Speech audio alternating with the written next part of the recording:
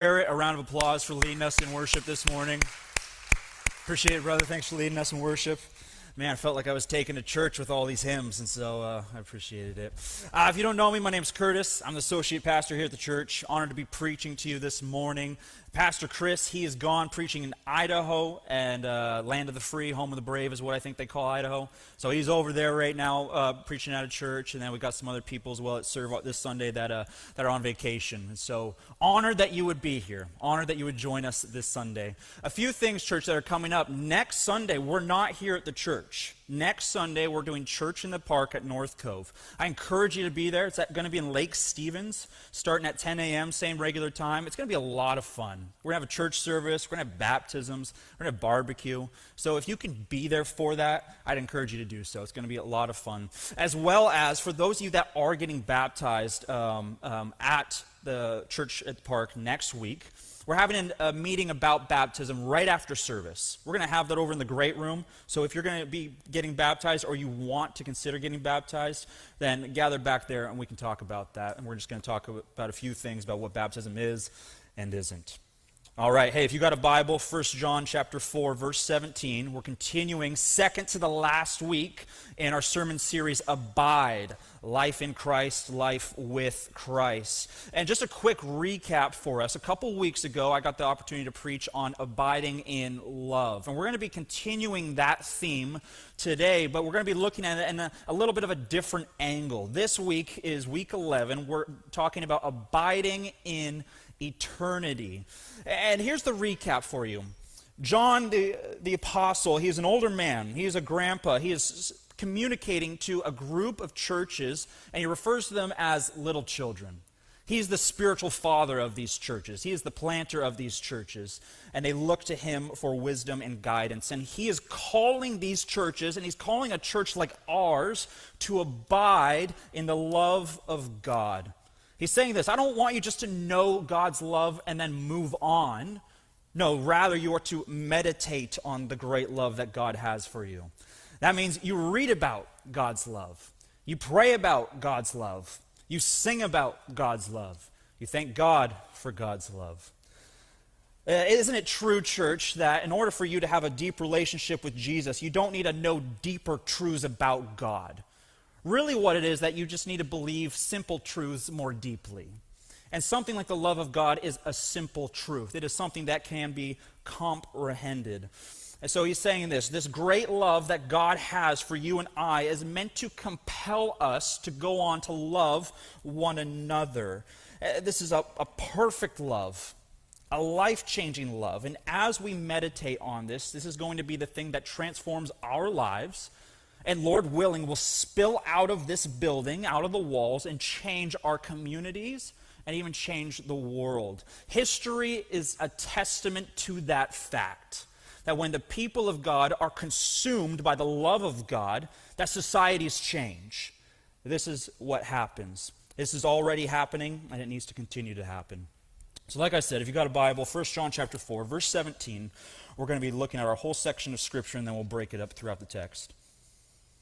He says this: by this is love perfected with us, so that we may have confidence for the day of judgment. Because as he is, so also are we in this world.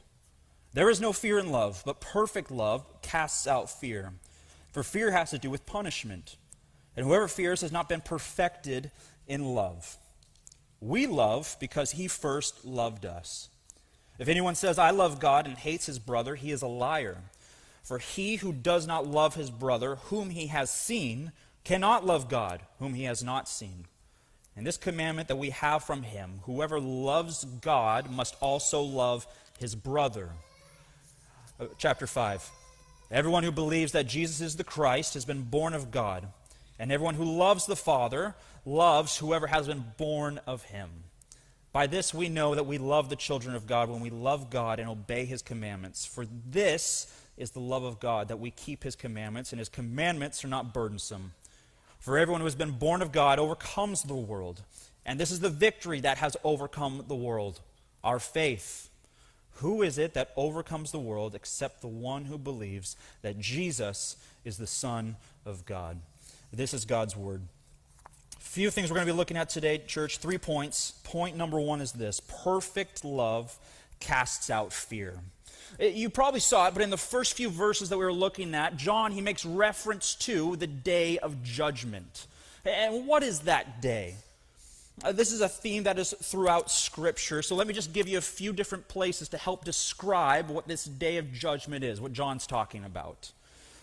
In the book of Romans, Paul says that it is a day that is filled with wrath. Jude, he calls this day the judgment of the great day. The Apostle Paul, when he's preaching a sermon in Acts, he says it's a day that is fixed on which God will judge the world in righteousness. There's another place where Paul calls this a day of wrath and fury. It is a sobering day is what it's supposed to be. This is a day at the end of human history, at the end of the world, where all of humanity is going to be gathered up before the throne room of God, before Jesus. And it's not just the bad that are going to be judged, but also, quote, the good as well. This is the highest court that there is. I want you to think about it like this, church. This is the supreme court of the universe. There's no escape for judgment day for any of us. Injustice will not prevail. Paroles will not be given. Appeals will not work. Jeffrey Epstein isn't getting out of this one. Bill Gates can't pay his way out of this. This is what's being said. The same author, the Apostle John, he wrote another book. He wrote the book of Revelation. And in that book, he's actually having a vision of that last day and what that's going to look like. We'll go ahead and take a look at it. It's on the screen. Revelation 20, 11 through 15. Then I saw the great white throne and him who was seated on it. From his presence, earth and sky fled away, and no place was found for them. And I saw the dead, great and small, standing before the throne, and the books were opened. That's to communicate this, church. It's not just the average pedestrian that's standing before God, but it's also the greats, the rulers of the world. They're also standing before them. And they're on the same level playing field as the average pedestrian. And there's one person who's on the throne, and it's Jesus. It says this: and the books were opened. Then another book was opened, which is the book of life. And the dead were judged by what was written in the books, according to what they had done. And the sea gave up the dead who were in it. Death and Hades gave up the dead who were in them. And they were judged, each one of them, according to what they had done. Death and Hades were thrown into the lake of fire, and this is the second death, the lake of fire. And if anyone's name was not found written in the book of life, he was thrown into the lake of fire. Here's what John's doing, church. And we're not going to unpack all of that. There's a lot of imagery and a lot that we could unpack from there. But here's what John's doing for us. He's wanting us to cast our vision not just to our present lives, but forward to that great day that we're all going to be a part of. He's wanting us to look forward to that day, that judgment day. And he's saying, church, for that judgment day, I want you to have confidence. I want you to have confidence. Have you ever been to court before? You don't need to raise your hands. I know you're a bunch of heathens. Have you ever been to court before? Did you ever have confidence when you went to court? It's unsettling, isn't it? You get into the room and there's one person who's in control of the whole room. There's one person who has the sole authority to bind or loose people. It's unsettling. I remember years ago, one of my friends who had been struggling with addiction with heroin in and out, he'd been to jail multiple times from stealing a lot of different things, and he asked if I could drive him to court. And so I drove him to court one morning, and we went, and it's my friend, his attorney, the judge, and myself. And it's terrifying. I'm like, I thought I was innocent when I showed up. I still think I'm innocent. But he's just staring at you. He's like, what are you doing here? Why are you here? It's like, I don't know. I don't even know why I'm here. And anyways, he goes on and he talks to my friend, and he's giving him the list of things that he's done wrong and he's guilty of. And he said, I could book you for this. I could book you for this. You deserve this, but I'm going to give you mercy. And he says, let's make a plan for you to get out of addiction so you could do sobriety. And so they make that plan. My friend saying, yes, sir, yes, sir, yes, sir. We leave. We get in my car, and we drive away. And my friend says, he's just bluffing. To this day, my friend, sadly, is still addicted. He didn't take those words seriously. John is saying here, God's not bluffing. this judgment day is meant to sober us up. So do you have confidence for that day, church? John is saying not only yes, but you can. You can have confidence for that day. You can have confidence because God loves you. That Jesus Christ loved you so much that he took that judgment that you and I deserve on the cross for us so that we may go free, so that our names might be written in the book of life. And this Mercy Fellowship is the day that determines all of other days of our existence. This is what I believe John is trying to say to us. Because this is a day that is either going to determine for us whether we spend an eternity with Jesus and the other saints who have believed in Jesus, or we're going to spend an eternity apart from Jesus in hell.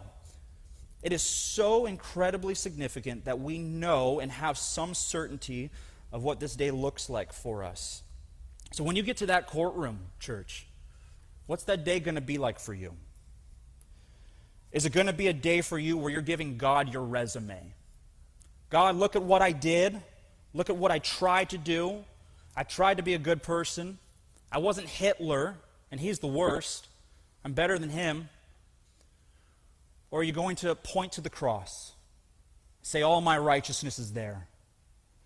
Are you going to say, as the old hymn Rock of Ages says, nothing in my hands I bring, simply to that cross I cling?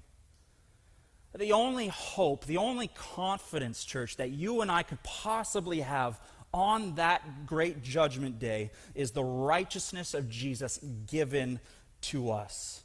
This is the good news that we have. Let me give you, church, the difference between good advice and good news. Good advice is this: hey, work hard, plan, prepare for that day, do the right things, don't do the bad things. But church, you don't have any confidence in good advice. There's no confidence, there's no certainty that comes from that. Good news, however, announces to us this: what's already been done. It's concrete, it's complete, it's finished. You can have certainty with good news. And a simple response for you and for me is this: do you believe it? Do you believe this to be true? We are a people, Mercy Fellowship, who are saved by good news, not good advice. This is good news. Our eternity has been set for us. Praise God for that. But more than that, though, church, this is why it continues to be good news. Some of you in this church, you have been treated unjustly. And some of you in this church, you have been exploited. And what's being communicated to us about this day is this: all wrongs are going to be made right on that great judgment day. This is the day where Jesus takes out his vengeance and he repays for the evil that's been done. There's going to be people who thought they could get away with things, and they're going to be found, they're going to be tried, they will be found guilty, and they will face the consequences for their actions. As Christians, this judgment day that comes, it decides all other days of our existence. And my hope for you, church, would be this: it would lead you to rejoice. It would lead you to celebrate. That you would thank God that God took my judgment so that I could go free. I am one who deserves such judgment, and yet God has spared me because of his son Jesus. Praise be to God for that. You can celebrate today, church, by not eating any vegetables, getting a big steak, and having a good drink, right? Celebrate, rejoice, thank God. John says this: if we don't have confidence, the result is this: we're going to live in fear. That's what he says, verse 18. There's no fear in love, but perfect love is meant to cast out fear. For fear has to do with punishment, and whoever fears has not been perfected in love. The future confidence that is meant to save us from present fear of punishment. Right? There's a fear that comes with the uncertainty of the future, isn't there? An uncertainty of what will happen, what might happen, where I'm going to go. But if we really do believe that that future has been already determined by Jesus, that it's already set by Jesus, then you can have an assurance that, hey, whatever you're going to face ultimately, it's going to be okay. Reading through the commentaries this week to get ready for this Sunday, one of the commentators, Warren Worsby, he says this: if people are afraid, it is because of something in the past that haunts them, or something in the present that upsets them, or something in the future that they feel threatens them. Or it may be a combination of all three. A believer in Jesus Christ does not have to fear the past, present, or future, for he has experienced the love of God. And this love is being perfected in him day by day. I want to ask you, church, how would you live your life differently if you knew that you were never going to die? Right? Not recklessly, not with reckless abandonment, but how would you live differently? What kind of confidence would you have? What kind of risks in life would you take? What kind of boldness would you then go out to and things to tackle? I believe what John's saying to us is this, that we can overcome this world, as we already read, and we'll read it later on. But we can overcome this world, and we can have confidence in this world, because the truth for us is this: Jesus has died in our place. Eternity has been set. You will not face death, because death has been covered for you by the blood of Jesus. Do you have confidence for that day? I hope you do. You can have confidence for that day and all the days of your life because of the great love that God has for you. So the first point is this: perfect love drives out fear. The second point is this: perfect love also drives out hatred. Look at these verses on the screen, verses 19 through chapter 5, verse 1. It says this: we love because he first loved us. And if anyone says, I love God, and hates his brother, he is a liar. For he who does not love his brother whom he has seen cannot love God whom he has not seen. And this commandment that we have from him: whoever loves God must also love his brother. Everyone who believes that Jesus is the Christ has been born of God, and everyone who loves the Father loves whoever has been born of him. We have a reactionary faith, church. I just want to start with that premise, because that's what I believe John's saying here. And it rings true throughout the Christian life, doesn't it? That God has initiated a relationship with you, and what you do is you respond to his initiation. And it works out its way like this. We serve as Christians because God has first served us. We give of our times and our talents and our treasures because God has first given to us. And John is making that same claim here. Hey, we love, and we love one another. Why? Well, because God has first loved us. If God has so loved us, therefore, we need to love one another.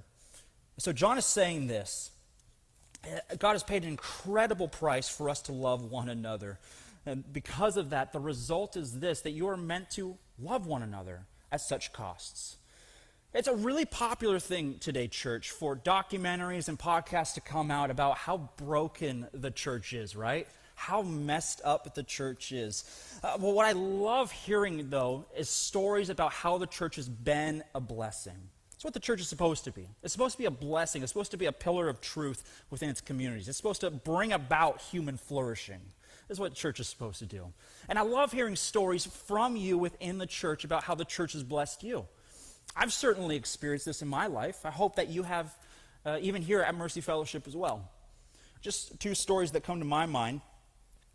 Some of you know my dad died when I was younger, and so the church responded to saying, hey, to my mom, Cheryl, we're going to cover your bills until you get back up on your feet. And they covered my mom and my family's bills for 11 years until before my mom got remarried. Huge sacrifice that the church makes, a huge cost that church made. The people that perhaps even sacrificed vacations so that my family could continue to pay for bills and live in the same house and have food on the table. Things I'm sure I probably don't even know the extent that they did until one day in glory. And I praise God for that.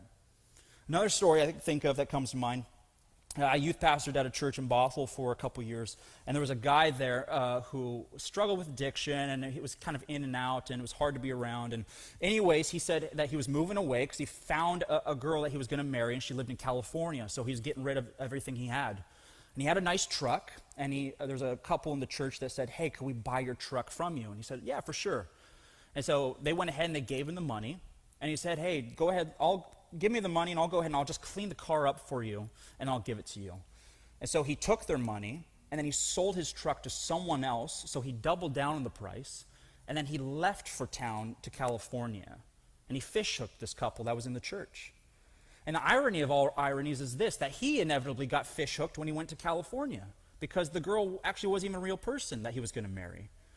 And so he ends up coming back to the church with his truck, and he actually showed up to the church, walks up to this couple, and asks for their forgiveness. And they forgave him. That's ridiculous. Would you forgive him? Yes. Oh, man.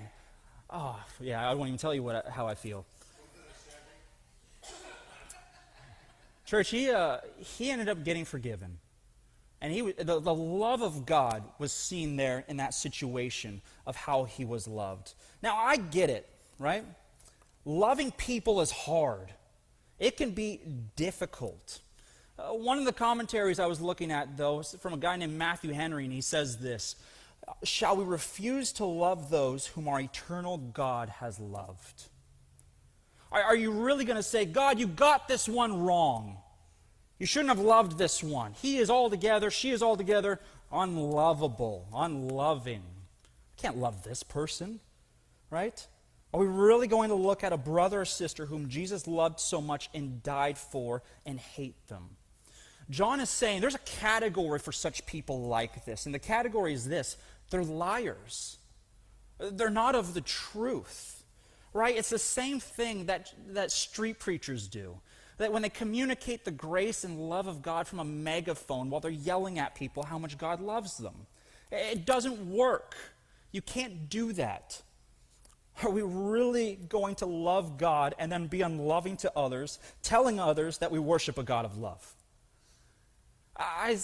This is a huge problem I see within Christian culture, and even just kind of American and even North American culture at large, I would say.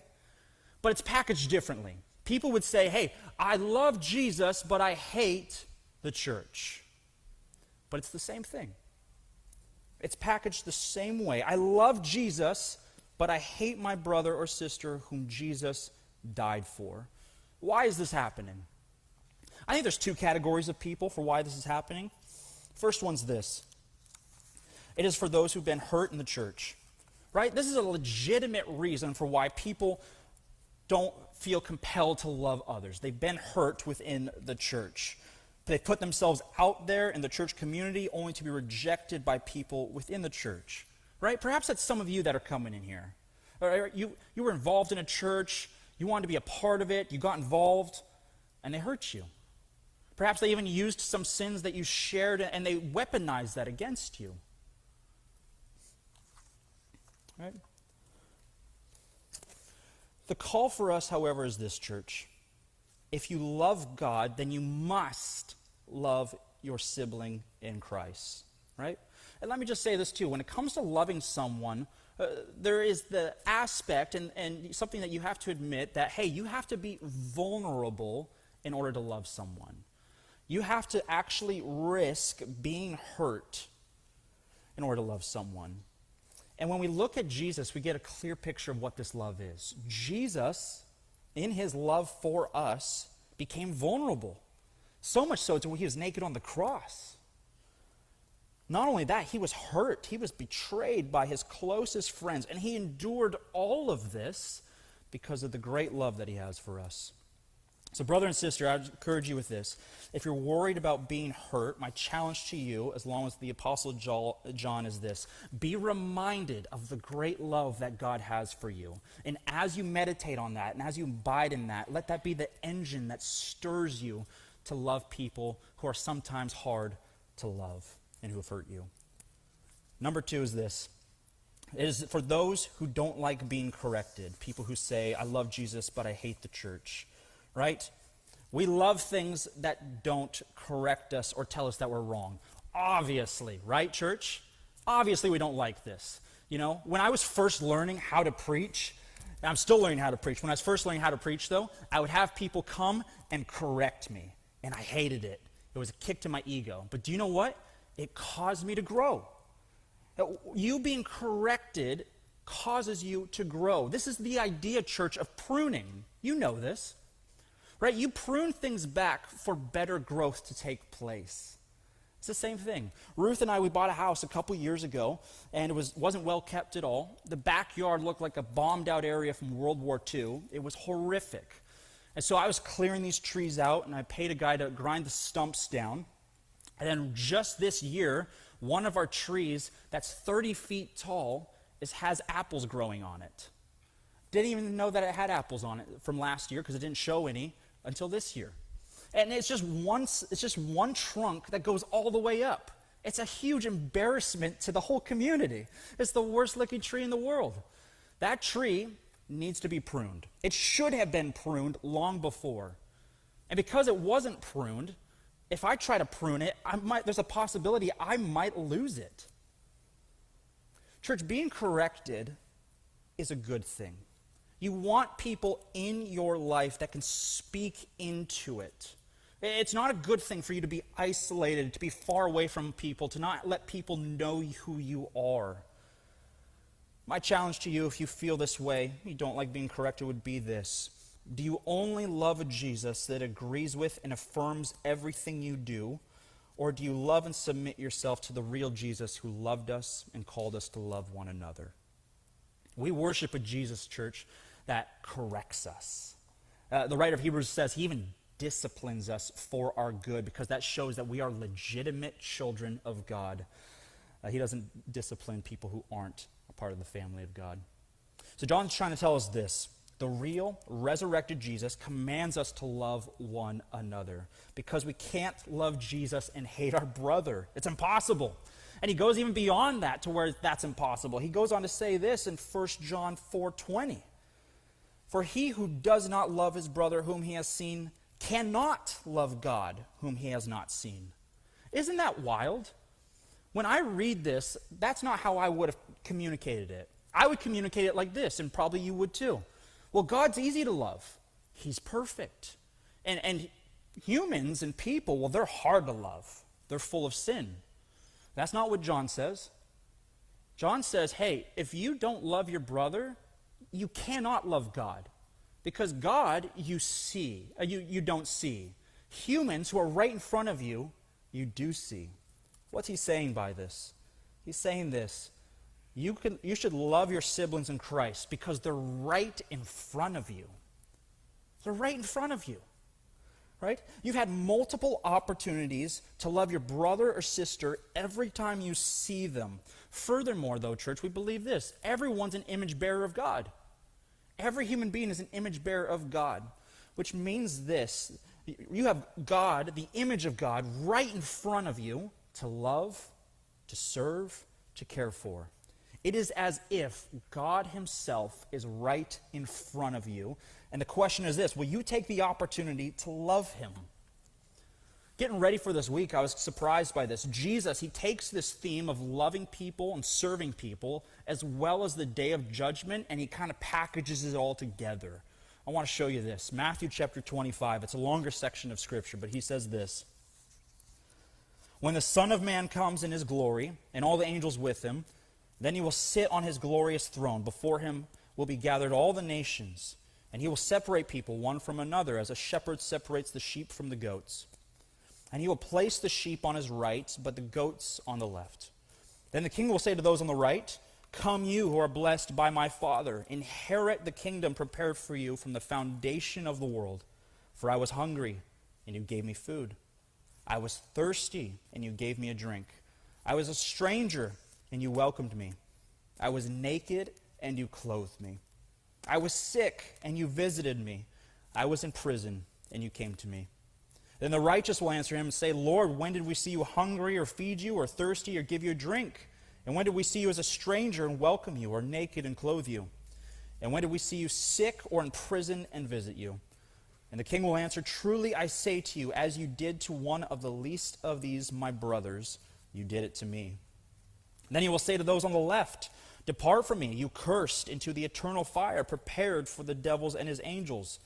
For I was hungry, and you gave me no food. I was thirsty, and you gave me no drink. I was a stranger, and you did not welcome me. Naked, and you did not clothe me. Sick and in prison, and you did not visit me. Then they will also answer, saying, Lord, when did we see you hungry or thirsty, or a stranger, or naked, or sick, or in prison, and did not minister to you? Then he will answer them, saying, Truly, I say to you, as you did not do it to the least of these, you did not do it to me. And these will go away into eternal punishment, but the righteous into eternal life. John is saying this. We are lying to ourselves if we could say we love God, but we don't love the brothers and sisters whom Jesus died for. And it's a call for us to examine our lives by John saying, hey, do you really love God? Do you really trust Jesus? 1 John 5:1 says this, everyone who loves the Father loves whoever has been born of God. So perfect love, it drives out fear. That's number one. Perfect love, it drives out hatred. Number two. Number three, our final one. Perfect love makes us overcomers. Verses 2 and 5, John says this. By this we know that we love the children of God when we love God and obey his commandments. For this is the love of God, that we keep his commandments. And his commandments are not burdensome. For everyone who has been born of God overcomes the world. And this is the victory that has overcome the world, our faith. Who is it that overcomes the world except the one who believes that Jesus is the Son of God? The love of God, as we've been talking about, is meant to compel us to live differently. That's what he's saying here. We don't live in fear of eternity because that's been secured for us.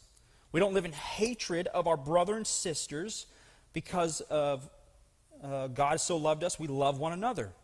And the result then is that John's saying, because of these things, therefore, church, you are overcomers in this world. If I was to ask you a question, how would you describe your Christian life? Would you say that you are an overcomer in this world? Would you go on to say, no, actually, my Christian life is marked more by defeat, right? Here in the Pacific Northwest, it's hard to be a Christian, so my Christian life is marked by defeat and defeat, right? The soundtrack for your Christian life is the SNL character Debbie Downer. You guys know who that is? Debbie Downer, anytime she would say something, it would be womp womp, right? Every time your Christian life and you fail, womp womp, right? Is that how you would describe yourself? Would you describe your Christian life as one of overcoming? How do you view your walk with Jesus? Here's a few different categories, church, for I believe how people describe or live their Christian life. The first view I would give is this. I got 3 points. The first view is this, the rapture view, okay? I didn't know what else to call it, so if you don't like it, email Pastor Chris. He loves receiving emails. The rapture view. People who tend to believe in the rapture tend to believe, not all of them, but tend to believe that the world is continuing to get worse and worse and worse, and as it decays, eventually Jesus is going to come back and take us out of this world and bring us to heaven so that we won't have to deal with the corruption down here. Does that sound like overcoming the world? I would submit to you, no. I don't believe it is. It doesn't sound like it to me. The unspoken motto for this view, I say, is just hide and wait. That's what it is. When I was doing construction, I first got started in it, there was one summer day we were painting a house in Bothell, and the guy there, he really believed in this view. He's a single guy, older guy. He had all the Left Behind series books. It's kind of that same idea, all in the same area. It's a summer day. We show up to his house. All of the blinds are completely closed in his house. He's got blackout shades inside his house. It is pitch black in there. I used a flashlight to go use the restroom in his house because I couldn't see anything. Eventually, we were painting his house, and we needed to get power, so we ran it through one of the rooms downstairs to open the window. And you go downstairs, and he has rooms that are chock full of canned goods. It's like, well, George, why do you have this? And he has it because when the rapture takes place and he's taken away, his family, who doesn't believe in Jesus, will have food supplies to make it through the 7 years of the tribulation. Once again, church, I submit to you, I do not believe that is overcoming the world. Now, let me say this. I already said it. Not everyone who holds this view acts this way, okay? One of my favorite preachers of all time, Martin Lloyd-Jones, he held this view, and he did a lot of good in the world. I am personally indebted to this man, Martin Lloyd-Jones. But I have 2 problems with this view. The first problem I have is this. This view of the rapture, it didn't originate until the 1800s by a man named John Nelson Darby. And I'm always weary when stuff like that works its way into the church, and then you find out, oh, it's only a couple hundred years old. And for 1,800 years, no one held to that view or the apostles.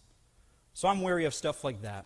But my second problem I have with this, and my primary problem I have with this view, is this. This idea comes in that we're not overcomers in this world, but rather we're defeated.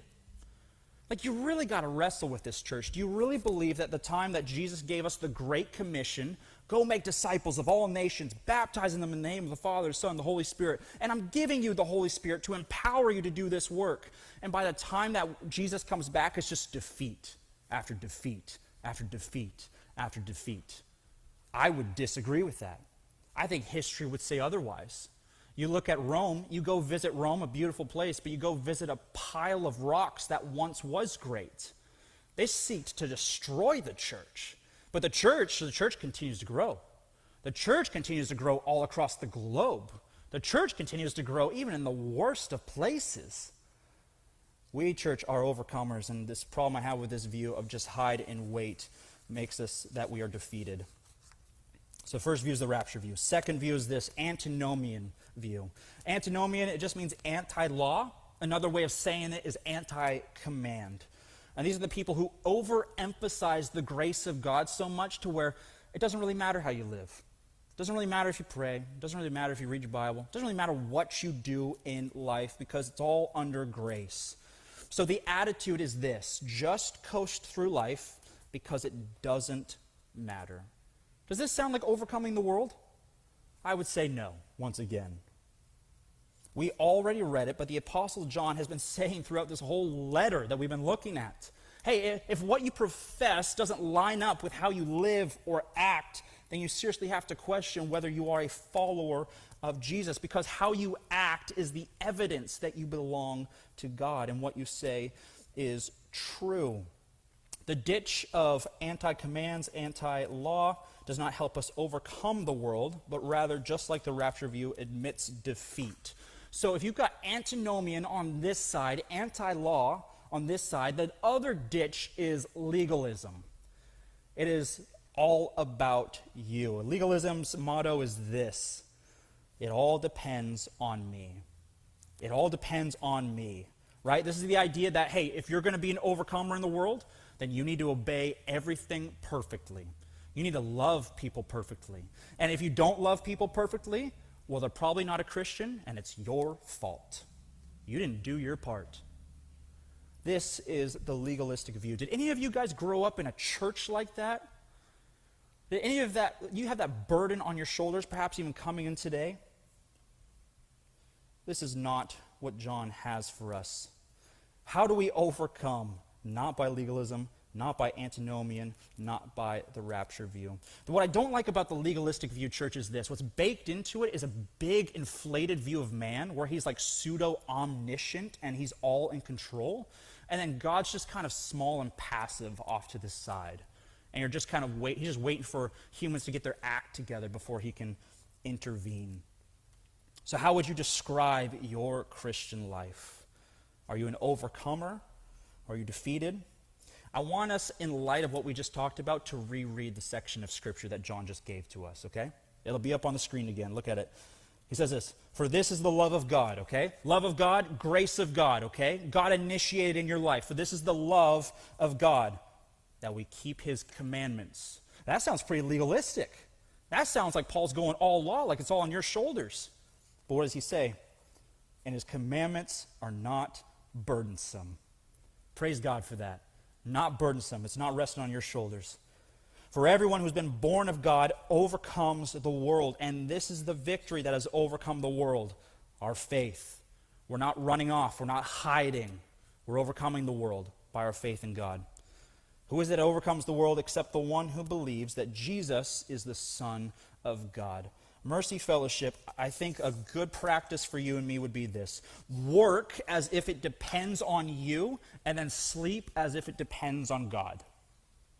Work as if it depends on you. Work hard. Work with all your might. Work as if you're working unto the Lord. And then when you go to bed at night and you put your head on the pillow, rest. It's all in God's control. Psalm chapter 8, verse 4, I believe it is. He says, "In peace I will lie down and sleep, for you alone, O Lord, make me dwell in safety." God's in control, and you can rest in that. How do you overcome the world? by being born of God and placing our faith in him and being possessed by his perfect love that God has for us. All right, are you skeptical about overcoming the world? Perhaps you look at the world, you look at the place we live, and you say, hey, it doesn't look like we're overcoming the world. It looks like we're falling behind. It actually looks like we are defeated, Curtis, regardless of what you say. It looks like we are defeated. Let me encourage you with this, and I'll be concluding with this. You can overcome. John, the same author of this book, he wrote the Gospel of John, the good news of who Jesus is. And he starts off with saying this about Jesus. In the beginning was the Word, and the Word was with God, and the Word was God. He was in the beginning with God, and all things were made through him, and without him was not anything made that was made. Verse 4 and 5, church. In him was life, and the life was the light of man. The light shines in the darkness, and the darkness has not overcome it.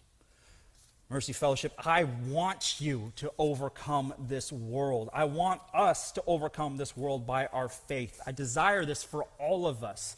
Our Lord Jesus said to you and to me, hey, in this world you're going to have trouble, but take heart. I've overcome it. And he's inviting you and me to be a part of overcoming this world by our faith. I want you to be the best Christian you could possibly be. You might say, well, Curtis, that sounds legalistic. Well, what? You want to be the worst Christian you could possibly be? Like you want to be mediocre? The world needs the best Christian you could possibly be. By your faith, living in, abiding in the love of God and loving others. And this, Mercy Fellowship, is how your life changes and how my life changes. This is how the world is transformed, is by the love of God.